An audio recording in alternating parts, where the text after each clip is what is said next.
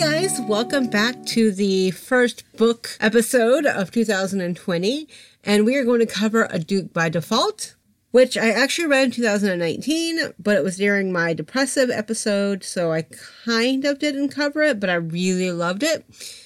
And there's actually going to be a little bit more about that in a minute. I just wanted to let you guys know that this episode's a few days late because I'm going to try and keep it on the 15th and the 30th of every month. However, there's been a little bit of a cock up with my getting married side of this. We have to get some paperwork done, and it kind of created a little bit of an issue. However, we think it's going to get fine. So, a little bit of a lapse the next couple episodes, but I'm trying to get them out as soon as possible. Like I said, I'm going to try for the 15th and the 30th of every month. I think that's a good schedule, and it kind of gives you guys a chance to listen to other episodes of other shows too and see what they're doing. Okay, so before we go into the book, I want to talk a little bit about the RWA shit show again. There's been some movement that there's always something going on, honestly.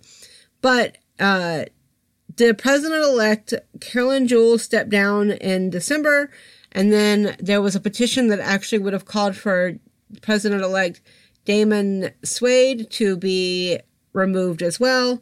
He rolled and bounced, which, good idea. And the executive director, Carol Ritter, left, but she's still in charge of some things, and it's a little bit awkward because it's the internal audit on what the hell happened with Courtney Milan. And honestly, the media is kind of driving me a little bit crazy because so many of them do not understand what's going on in this.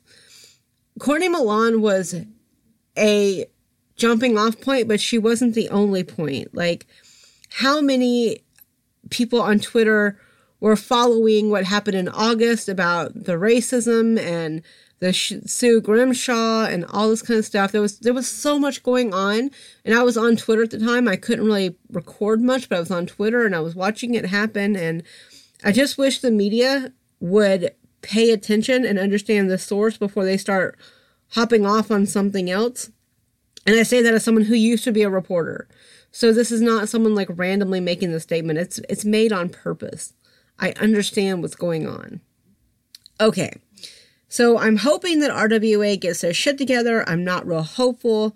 More of anything, I hope that another organization will step up, and I hope they will be a little bit smarter and a little bit brighter, and they'll be a lot more inclusive. But more than that, I want them to listen to the marginalized voices that have been ignored in RWA and say, fuck that. We need to have a lot more inclusiveness. And I don't mean that in the, like PR way. I mean, I want everyone to be inclusive. I want everyone to have a voice on the table. I want people to be able to talk about things and come across things. And so we'll see how that goes. Okay. Now, on to the actual episode, guys. So I read Duke by Default last year, like I said, in 2019. And I loved it. Like, I adored it. I'd never read Alyssa Cole. I think I got it on sale for like $1.99 or $2.99 or something like that. Because I usually only buy Avon books and stuff like that when they're on a deep, deep discount. Because I don't have $7.99 for every ebook I want to read or everyone I want to cover on the podcast. So I try and kind of think about that with a little bit more intelligence. But I really liked the fact that the world that Cole built is one that anyone can be a part of. It's got a little bit of Regency, which everyone knows that's like my catnip. It is. It's one of those things of I'm going to probably listen to it no matter what. Or read it for the most part.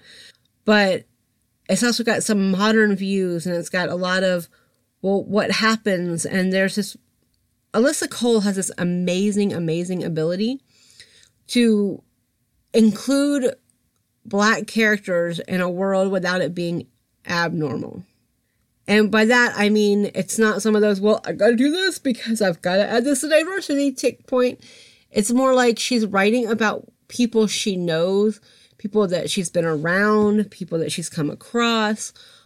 And I love that because, I mean, her women are smart, they're educated, they've got strong goals, strong career goals, but they don't always have to be like Claire Huxtable either. They've got a very clear point, and I think that's hella important, you know? I actually brought up A Duke by Default because of reader comment, though. I told y'all, I love it when you guys get on Twitter and you guys connect with me and you talk and we kind of create like a conversation, because I think it's really, for me, it's super important because I want to hear what you guys have to say. I can talk to myself all day long in my room, and I've done that and had full conversations anyway, but I want to hear what you guys think. And Carrie Purvis, who is at Carrie Brary on Twitter, got in contact with me, and she's like, hey, have you looked at A Duke by Default for representation? You know, there's the ADHD and there's all this kind of depression and there's all these kind of like things. And I was like, oh yeah, you're right. I had completely forgotten about that part because I read A Duke by Default almost a year ago. That's a lot of books in between. And I wanted to know why, like what inspired her to think this was an amazing story. And it was actually pretty interesting because she said that, and she gave me the notes that she was writing when she was reading it.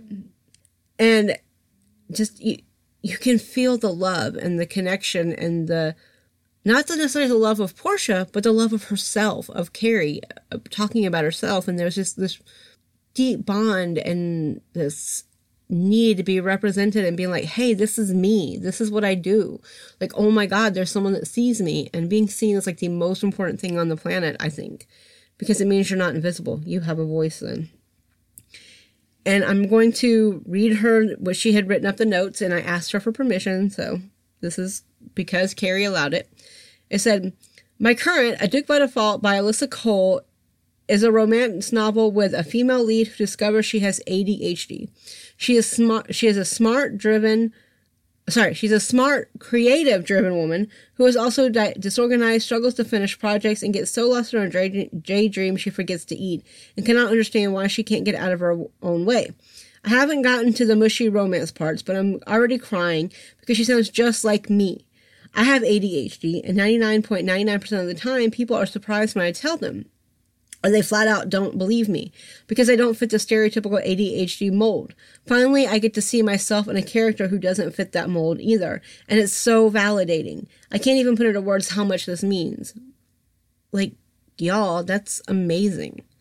That's what I want to see in romance. I want to see so many people getting seen, and ADHD is something that is very stereotyped and very, like, niche when it comes to media, because everyone's like, oh, they got to bounce off the walls like Tigger, blah, blah, blah, blah, blah. But ADHD can come out in so many different ways.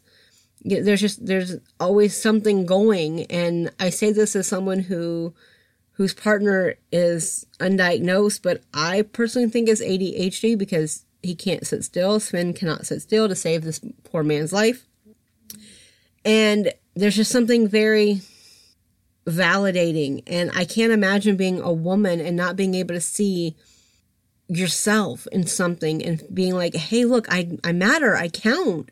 Like, yeah, I'm not your stereotypical one, but I still have this disorder that doesn't make me less than, but I still matter.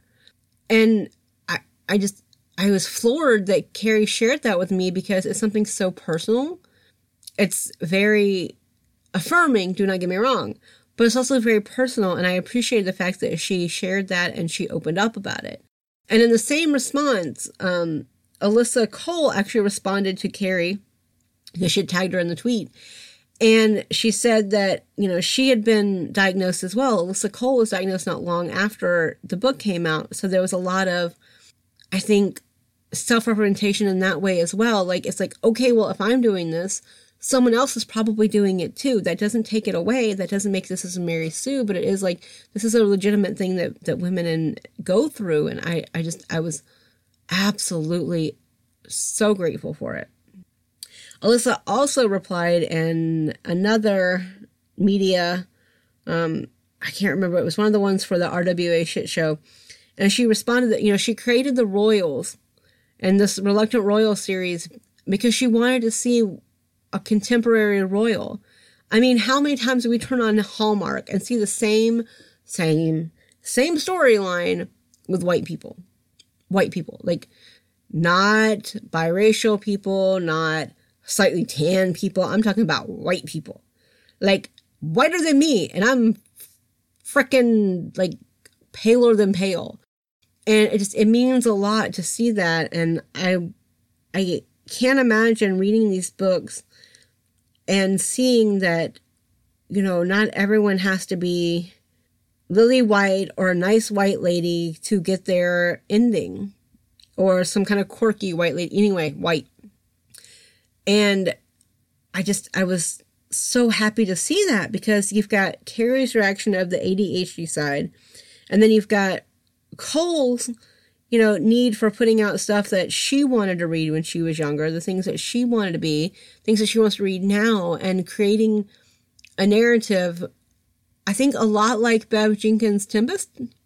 Wait, yeah. Sorry, for some reason my brain went to Shakespeare because I was talking about Shakespeare on Twitter the other day. But, there's something very validating in not erasing what history books say, because history books are often written by white men who colonize, isolate, and imperialize. So finding those moments really matter, and I like to see Cole doing this. Now, granted, I have not read A Princess in Theory, which is the first book with Letty, who does sciencey things that I cannot say. But either way, she does things like viruses and stuff like that. I should probably know them since I grew up in Atlanta and the CDC is based there, but nah. It's a science thing.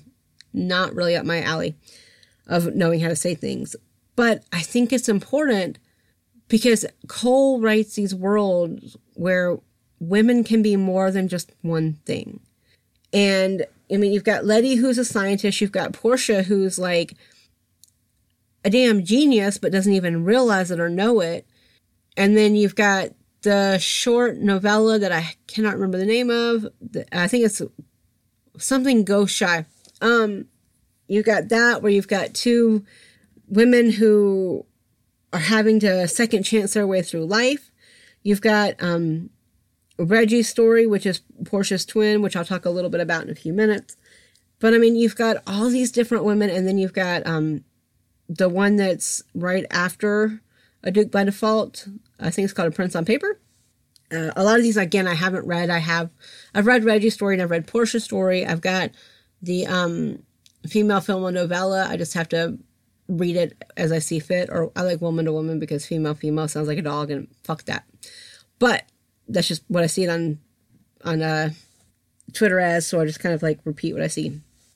But what I like is these women are strong. They know what they want. They are very independent of what is expected necessarily. And I think that's important because as Black women, I assume, because I can't say because I'm not, I assume that kind of freedom is probably very, very cathartic, and it gives a sense of, okay, my voice matters, which is another version of representation. But I found Alyssa Cole on Twitter, God, I think in 2018. I started replying to someone else that was on there, and I just started Twitter and started the podcast, and I'm like, oh, I like this lady. She's smart. And I love smart women because I think that you can be smart in so many different ways, and it matters, and it adds up, and all that kind of stuff works together. And I was just really into Alyssa Cole, and then A Duke by Default happened to go on sale, and I was like, oh yeah, definitely going to try that. Just because I loved the Regency trope kind of inverted and twisted and flopped on its head. In this episode, I should add that I'm probably not going to talk about the love interest Tavish very often. I don't see anything wrong with Tavish. Okay, let me rephrase that. I do not have a thing wrong with him. I think he's amazing. But there's just so much to Portia in this book. And I want to talk about her because I think that it covers a lot of... Well, okay, so representation matters. And in this case, there's parts of her personality that absolutely reflect me and who I am and what I am.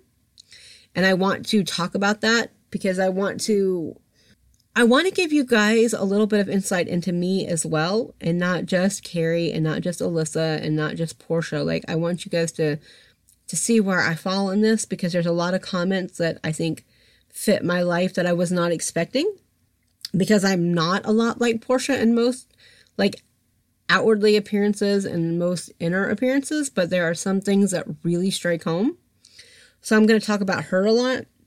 And like I said, I haven't seen her in Princess in Theory. I haven't. I haven't read it. I bought it though. It was on sale for $1.99, which, pro tip everybody, check if you read ebooks, check on Amazon fairly often, because Avon has a tendency to put really good books on sale really cheap for like a couple of days. So I wanted to let you guys know, because that's how I got, again, Duke by Default, A Princess in Theory. That's how I got like most of Tessa Dare's books, some Sarah McLean books. So there's a thing. But I really want to discuss about Portia, and I did a short poll. I actually was going to put this afterwards, but I'm going to talk about the poll now, because the poll is pretty interesting.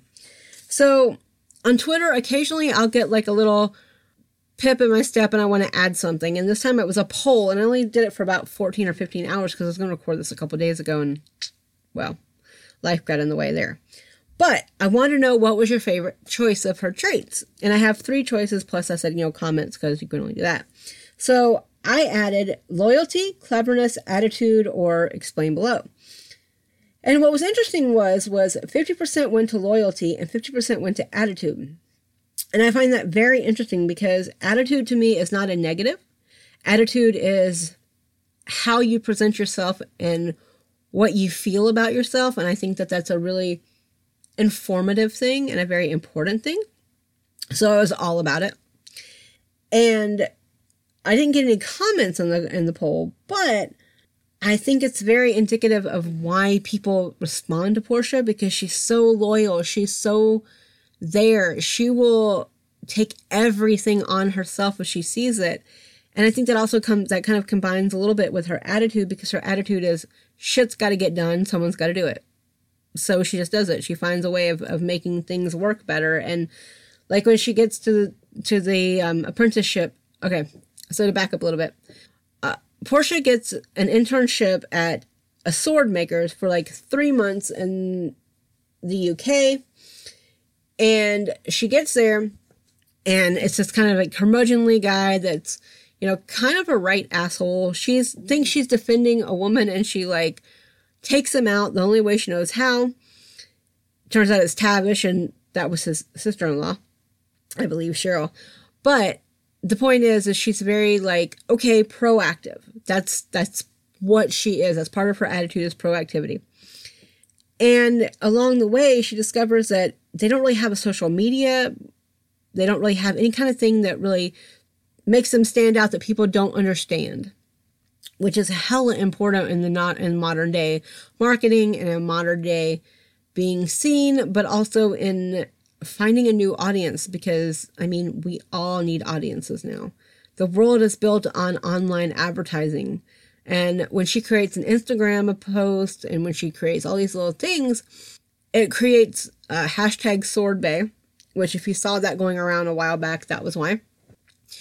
And it creates this kind of great narrative that allows her to control what's being seen. And a lot of people were responding, especially women, because, man, there's no question about it. If you're on Twitter, there's a lot of pretty pictures going around of men, women, and not just, there's a lot of trans viewpoints on there. And I say that because I don't want to call out the wrong association, because there's a lot more to our gender identities and our sexual appreciations, like what turns us on. So I don't want to overtake that. But the point is if you turn on Twitter, you're going to see some pictures that make you a little bit parched. Let's put it that way. So I think it was really important that everyone kind of noticed that about her. And, even when shit went bad in the book, Portia was there to fix it. That's what she does. That's just her basic reality. And I will get into her things in just a minute, because this is going to be a long episode. Expect it. Because there's a lot of Portia that I think deserves to be talked about. Okay. So, let's talk about Portia. Actual Portia, not just talking about us talking about Portia. Okay. she's really snarky in her observations. She's got a very real look to her, and she's got a very, like, sometimes almost sardonic edge, and I really appreciate that, because she goes, Portia's annoyance pushed any appreciation of his attractiveness, Tavish, and the mingled relief and disappointment that he was still talking strictly business to the background of her mind. If you're going to rely on sexist cliches, at least get some fresh material, and if I do break a nail off, it'll be someplace extremely unpleasant for you. Oh God, I love that. It's got such a Beatrice-ness to it. Or Joey Sugarbaker, or whoever the hell you want to talk about. Okay, that's my catnip. That's another one. Women have no problem saying shit. She also says, actually, I don't want to know, she said quickly, waving her hands. It wasn't too hard to figure out given his past behavior. But when you talk about fake personas and silly rituals, remember that some of us can't opt out of that stuff. Before I even open my mouth, I'm judged based on whether I'm perceived to be pretty enough or be wearing the right thing, not too revealing, not too frumpy, not too cheap looking, not too fancy. When I talk, it's whether I'm articulate enough. So while you're rightfully annoyed by this, just remember that at least half of the population has to adopt these fake personas and silly rituals just to get through the day. And that's because he was talking about how people were kind of degrading a little bit about his sword bayness and his hotness that was kind of going around social media. And she's just like, who the fuck you talking to? This is everyday life for a woman. And I'm almost positive it's going to be even harder if you're a black woman, because the world has a tendency to kind of shit on them a lot, huh? And there's something about, even among the chaos, she's not like Reggie. Reggie is her twin. She's in a wheelchair now because of an illness when they were younger. And that's when Portia started to kind of invert into herself a little bit. She used to hide away. She used to kind of disappear to the art museums, and she would get lost in the history, and she'd get lost in the minutia in order to not deal with what was right in front of her. And Reggie is not that. Reggie's geniusness is more of an applied version, whereas Portia's is more of a human aspect of it. Like, she's much more psychologically able to read things than I think Reggie is. Reggie has got, like, the chick with glasses, which makes me laugh because anybody that's online knows about the guy with the glasses, which is a website that kind of talks about women and geekdom and fandom and all that kind of stuff, which really hits a lot of buttons for, you know, a lot of us that are geeky, and we're okay with that. And I think it's really nice to see them being very different in how they approach social media and online media, because I think they have some direct overlaps, but Portia and Reggie's knowledge and viewpoint of that is pointed in different directions, and I think that's really smart to kind of convey. Portia is fairly extroverted. She seems to enjoy the rituals of that, but I don't think she's entirely, because I think she's very introverted and she needs to go relax and hide away, whereas Reggie seems to be best hiding away and not being seen and kind of pushing that away. But I will say that Reggie and Portia have got a strong, strong relationship, because it was through Reggie's push for Portia to watch an episode, or I guess not an episode, but a channel on her network about being ADHD and how to handle it. And it gave Portia some clarity and a chance to, like, hold on to that instead of taking it away. But there's also a different kind of geekiness and dorkiness. So Reggie is geeky, like straight up, you know, Doctor Who. She can talk for it for days. Whereas Portia tells Cheryl, again, Tavish's sister-in-law, that I think there's been some misunderstanding, Portia said. I'm not a geek, but I am a dork. There's a Ren Fair every year at the park near where my friend Letty lived in Manhattan, and I used to drag her along with me. So it kind of gives you an idea of her dorkiness is more history-based, more just a different base structure than, you know, Reggie and, like, I guess it said Doctor Who, which she would get along with Cheryl about, because Cheryl has got her restaurant that's very Doctor Who inspired. But there's just something very truthful and honest and genuine and authentic about her love of artwork and history and architecture and all the things that make the world beautiful. It's a different way of seeing it than, you know, her sister. And, oh my God, Portia, she is so vulnerable at sometimes. And it's just like, I can't even express how much I enjoy her vulnerability because it's something that as women we're told to be vulnerable, but we're not supposed to show it, right? Like we're supposed to be everything and nothing all at once. And Portia has this ability to be vulnerable and to lay her heart out in a way that it makes you want to just kind of like cuddle her up and protect her because it's just so genuine in what she's saying and what she's doing. There's one scene that really, really got to me though. I agree. Jamie, for instance, used a keyboard to place the imprinted advert, and look at where that got me. He gestured in her general direction. Tavish is a dickhole, by the way. Portia faltered. Tav's verbose jab had hit a soft spot, and one that had been hidden under a sea of distractions for years and had only just begun to harden. She had no witty comeback for someone telling her they didn't want her around. It reinforced what that ugly voice in the back of her head whispered at the most inopportune moments. No one would care if you left and never came back. Oh my God, as women, how vulnerable are we in that way? How much do we hold that? I have that every day right now where I am because I'm afraid I'm not wanted. I know that's a bullshit lie, but there's this little insidious voice in your head that just kind of like constantly whispers, you're not good enough. You're not brighting enough. You're not doing enough. You're not. And I felt it last year and I feel it this year even more. And I understand where Portia's coming from. And I think that if anyone were to read the book, they would understand as well. There's a very clear knowledge and love and vulnerability in saying, I'm not good enough, so why do you want me here? And I mean, Portia, God bless her, does not always make the correct decision, but she makes the best at the time. So A Duke by Default basically follows the same tropes as a Regency of someone suddenly a duke and doesn't know why or how. And I'm not going to go into that too much because that side of Tav and Portia's relationship is genuinely some amazing stuff. Watching her teach him how to be the person that he should be.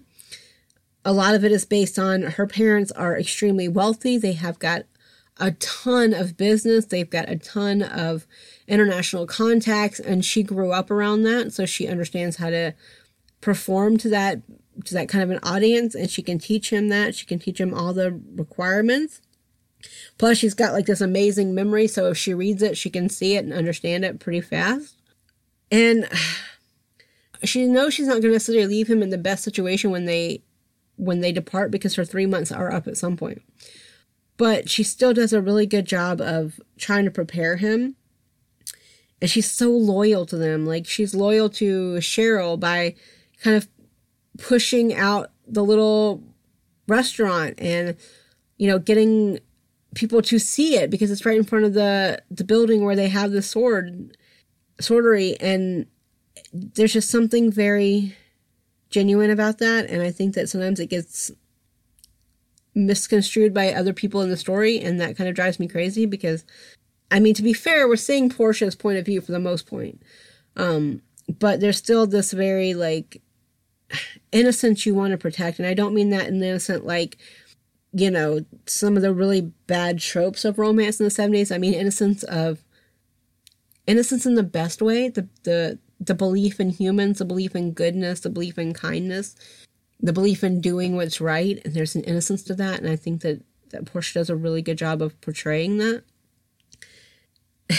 And I have to admit, like, her need to be useful and the exuberance of it is super familiar to me. Super freaking familiar. Like, that's who I am. Like, when I was working last year, I worked over 40 hours a week sometimes because I saw something need to be done. I saw that there was something that had to be fixed. It was fixed. We were good. We had it knowledgeable. We had it going through. Her versions are slightly familiar to maybe someone that's a little bit younger than me because I'm an older millennial. I was born in 81. So there's quite a change in between 81 and say 90. Like there's a completely different reality of what we were exposed to, but I understand it, and I kind of wish I had her social media skills because woman had that on lock. Like, there was no question. She knew how to make that work, and she knew how to get that point of view, and she could instantly read it, the marketing side of it. But I just appreciated her need to try and help. She tried to help Tav. She tried to help Cheryl. She tried to help people find better. And find better not as in like more money, but better as in feeling as if what they were doing had value. And there's something very lovely about that, you know? And I like her independence. I mean, don't get me wrong. Her independence can be somewhat of an issue, but she does the same thing that I do sometimes, and that's to retreat within themselves after something just makes that voice kind of go inside your head. Because I'll be honest, there's a lot of times on this podcast where I thought I didn't need to continue. Like, I didn't think anybody was listening. I didn't think anybody was paying attention. I didn't think anyone cared what I had to say. And that voice still comes back every once in a while. And sometimes I kind of retreat, and I get it. And I get when she does that. And that independence can be a problem then, because you fall back into your own cycle. And it's very hard to break those kind of cycles. But there's something about it that her independence is very real, and it's very honest, and she's coming from a place of saying, hey, look, I'm more than what you expect. I'm not the flighty ditz that my parents think I am, while Reggie is this amazing person. Like, I have value, you know, when I think about it, basically. And there's a scene in here, because I have a lot of scenes, by the way, for this one, more than normal. But Tav shifted his bulk, leaning back into his seat. So you're just waiting to see what shoe fits, eh, Frecarella? She didn't quite like that comparison. People focused so much on the prince slipping on Cinderella's lost shoe that they didn't realize the real happily ever after was the moment she realized she was brave enough to go to that damn ball alone in the first place. I'm not waiting around for some fuckboy to bring me a shoe. I'm here working for you. I'm finding my own shoe. She said, do you know how hard finding the perfect pair of shoes is? Wait, I've seen your shoes. You don't. There's just something very solid and knowledgeable about herself. Like, she's realizing that she's been kind of codependent, and she's been kind of like rootless, and there's nothing to hold her where she needs to be. And she's working on that. And that's why she came to this apprenticeship. She thought, okay, I can do this for myself. I can say what I need to say. And by God, I matter. And oh my God, I love that. There's just so much of that that's amazing. But she also says, you know, like, fuck you for thinking that I'm less than what I am. I'm not waiting for someone to come rescue me. I'm not sitting by. I'm not, you know, waving my fan in front of, you know, 15 other Lord and Duke's face. I'm saying, I'm here, so go the fuck away. I've done my part. You guys, what you want to do, that's your issue, not mine. I love that. And I think that the use of fuckboy was kind of amazing. I loved it. Especially for a publication, like for like a print, not an indie print. That was just such a great, unexpected, joyful moment. Okay, so before we go to the next section, I told you it was going to be a long episode. I am going to insert a promo for Hot and Bothered, which is another romance reading genre podcast for us. And I want you guys to give it a listen. And you guys can find them at the Rom Pod on Twitter. Because again, that's where I'm mostly at all the time. So I can't tell you any other places. If you guys want to listen up, I'll be back. I think we can all agree that 2017 was a rough year. But I did develop a very stringent ritual in my life in 2017, which is that at 10 o'clock every night, I would start reading the news. At 10:15 every night, I would start having a panic attack. From around 10:15 to 10:45, I would either be doing research as to how to prepare for the apocalypse, or I would start donating large sums of money that I don't have to organizations that I thought would help prevent the impending apocalypse. And I started noticing that the thing that I would do every night so I could fall asleep was read romance novels. It was like the emotional or mental equivalent of sucking my thumb. So what ended up happening during those few months where there were all of the storms just constantly hitting in the United States, I read 27 romance novels in those 2 months. And all of them were by my favorite romance author, Julia Quinn. Hi, Julia. Hi. I'm Vanessa Zoltan, and this is Hot and Bothered, where New York Times bestselling romance novelist Julia Quinn teaches us all how to write a romance novel. Subscribe wherever you find your podcasts, and join us in October of 2018 for our first full-length episode. Talk to you then. Okay, guys, and welcome back. Now, we're going to get to the last-ish half of this. Woo, hopefully. And there's some things in here I kind of want to talk about. And there's scenes that usually I have, like family, blah, blah, blah. But in this episode, seriously, it was all about Portia, so I didn't want to break it down that way. But there were some scenes that absolutely struck me and made me... I understood it because I understood where it came from, because I've had the same thing said to me by Sven often. And sometimes we need little reminders that who we are is not necessarily what we see ourselves as. And we have a tendency to kind of downplay who we are, especially as women. Or what we do gets taken by somebody else or put in the wrong place. So, this is Tav talking to Portia. I wish you could see yourself through someone else's eyes. Mine. You can think what you want about yourself, but I have two eyes and a brain in my head, and the view right now, it's bloody brilliant. Very, very familiar statements that I've heard in the past without the bloody brilliant part, but the whole point. And then, here's another part. Christ, the two of you. Now you can see how frustrating it is trying to give a compliment, Freckles. Tav asked, shifting closer to her as he tugged at his kilt. Part of her was taken aback by his gruff words, but then his fingers brushed over the back of her hand, and she realized that someone being annoyed because they thought you were greater than you could imagine was perhaps not the worst situation one could find themselves in. I haven't been in that situation, but the sentiment has been delivered to me. Trust me. And it kind of bonded me to Portia in a way that I don't know if I can explain entirely. But if you've ever had self-doubts about yourself, if you've ever wondered what was wrong with you, if you've ever had those kind of feelings, it's a big deal. And to see it on paper, you kind of can see it from the other person's point of view about yourself. And it's very illuminating, and it tells me some things that maybe I need to work on myself. Because if I'm good enough for someone, if I'm good enough the way I am, if I don't have to change who I am, if I am that person for somebody, then it's okay to accept myself the way that I am. Like, I don't give a shit what you say about my weight. I am fat and I'm okay with it. That is not a thing. But the internal stuff, I can sometimes not always listen to. And I think it's a really nice reminder of Alyssa to kind of give women that bump of, hey, you are important, you do matter. And your brilliance is not dependent on somebody else. It's only in what you can do within yourself. And then there's another one that really kind of stuck tight, and it was her talking to him. Well then, why would you need me, she asked in a flat tone that left Tav confused. Depending on what word was emphasized by her emotions, that question could have several different meanings with different answers.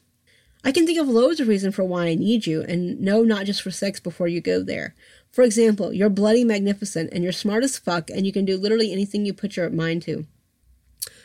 Again, let me roll back to that other, minute ago, and say that that's very familiar in that, and there's something that shows their relationship, and it shows, I get the flat voice. I do the same thing. When I get flat, that means that something's wrong.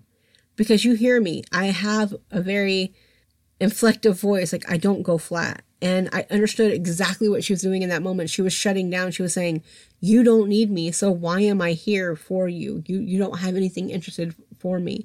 You're not someone that wants me around, right? And I get it, because I still struggle with that all the time. And Tav has to find the right words to unlock that for Portia. And I think he does a really good job. But I think it also shows a lot about Portia. Because when you've been abandoned or had your faith shaken by someone, words are useless. Fuck words. Words give you exactly nothing. There's no action to back those words up, so what does it matter? And I think that's part of Portia's thing is people say lots of things, but they don't necessarily give the right things. And that kind of shows away. And she needs to be seen without having to explain why. Like, you don't want to have to be the one to explain all the time what's going on. And it's a hard skill for a lot of people to get. So I will say good on Tav for understanding that that's exactly what she needed in that exact time. She needed someone to listen. She needed someone to care. She needed someone to give them what they could offer in that time.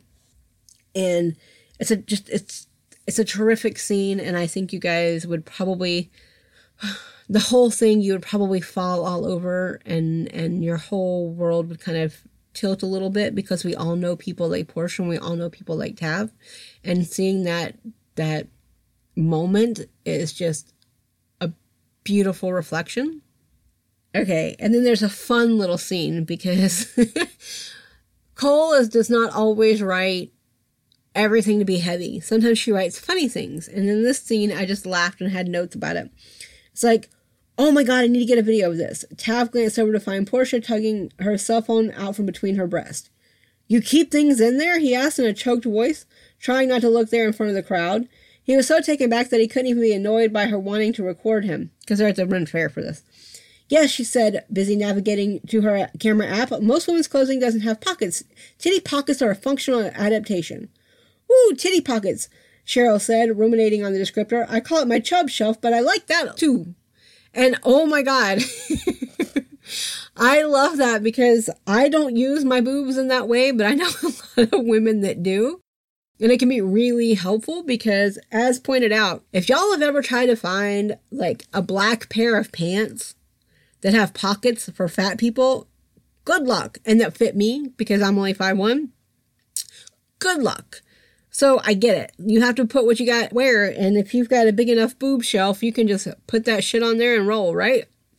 And from a completely like non-related image, part of me also sees it. If anyone's ever watched 90 Day Fiancé, if you've ever watched Angela, I suddenly just have this image of this, which is kind of like imagining like 1987 or 88 Roseanne pulling a phone out of her bra at that point, because I mean they didn't have them back then, but it's the same idea. So it kind of makes me laugh, because I abhor Angela on 90 Day Fiancé against, I mean, she's everything I don't want to be, but it's just so common to see her pull things out of her boobs, and I'm just like, I actually know women when I was living in the South that did that a lot, and I was like, that's familiar. I can relate. So those were some of the scenes that stuck, and they kind of like created this backdrop of ideas. But I also want to talk about their romance, because their romance is something that's very important to Portia. And like I said, I've kind of ignored Tav, and Tav's storyline is basically like, through happen circumstance, he's got a dukedom he qualifies for, and there's this whole like subplot about like, you know, family members not liking it, which is again very Regency. So if you like Regency books, you're gonna love this book, even though it's set in modern contemporary times. I think it really works. But there's something to the vulnerability and the build-up and the communication, because as Tav said, it's not just sex. Like, you can get sex from pretty much anywhere. I mean, he would not be hard up to find sex, because he's a hot guy with a really hot accent, and he's built like a machine, because he does sword play all day and actually builds swords. But it doesn't matter, because it doesn't matter if he's sword bay or not. The first one that I found was, this kiss was not what he had imagined, because of course he'd imagined kissing her already. In his fantasy, she had been aggressive and take charge, pulling him down and wrapping her legs around him. But this kiss was hesitant. Though she had initiated it, soft and just a whisper of sensitive skin rubbing over sensitive skin, as if she was prepared to pull away and run off any second. Couldn't be having that, can we? Tav's arm slipped around her waist and pulled her up flush against him, angling his neck so that his mouth was fit firmly against hers. She moaned as cock thickened in his jeans and pressed against her as if urging her on. There's something really sexually gratifying about that, even though there was no sex. And what I mean by that is the sensuality, the connection, the push-pull that they had been creating, the fact they were trying to deny that they were attracted to each other, all that stuff kind of built up into this great episode of need and want, and yet there was that vulnerability, and Portia's vulnerability to me is one of her best assets. And I like the fact that it showed that while she could do some things, she doesn't necessarily need to do them. And then they are talking about a scene again at the Ren Fair where he goes to the Ren Fair anyway, but she's kind of like, okay, we should use this as our benefit. This is great for the company. It's great for you. It's great for drumming up business. It's great for getting everything we need. And so here she goes. Pull out your sword, she commanded, and Tav was certain it was the sexiest thing a woman had ever uttered to him. He did as he was told, carefully, and he held it out in front of him as if warding off attackers. She leaned up on her tiptoes, arms holding him more tightly for balance, and somehow unaware that her breasts were pressing into his side. Turn it so people can see the craftsmanship, she whispered in his ear. This is a marketing opportunity. Show that ornate hilt. Portia dropped back onto the soles of her boots, her arms around his waist, pulled him closer, and he draped one hand free over her shoulder for lack of anything better to do with it. He tried to smile, but he was sure it was more of a grimace. She was so close and so soft, and there was that lovely scent of hers again. Plus, she was holding a deadly weapon, and her stance wasn't half bad. Fuck! This was a miserable experience, learning to feel her curves pressed up against him, now that his body knew it wouldn't soon forget. And then the photographer snapped the picture for the paper and all that. But it was a very sensual scene, I think. Learning and seeing and feeling and tasting and the opportunity and not being able to use it. But also realizing that she had the ability to stand proper because he had been training her and there was a whole bunch of stuff. Like she was demanding to be counted in this. And there's just something very gratifying when you read that, because it's like you can see them working as a unit in that moment, and I think that was unbelievably necessary for her, because she was finally learning to stand on her own. Even if someone was there to help hold her up, she was still creating her own narrative, and she wasn't being flighty, and she wasn't scared of herself, she wasn't worried, she wasn't trying to run away from the darkness that pulls and the loneliness that kind of settles in your soul. And it's this great moment where you can see her showing her competency. And oh my God, competency is the best porn for me. It is. If you are good at what you do and I can read about it, I am so on board with you. I don't need the sexy times. I really don't. I need the sensual times. And there's one scene that, again, hits very close to home, and I think it's very important to me to read it, and so it's him and her talking.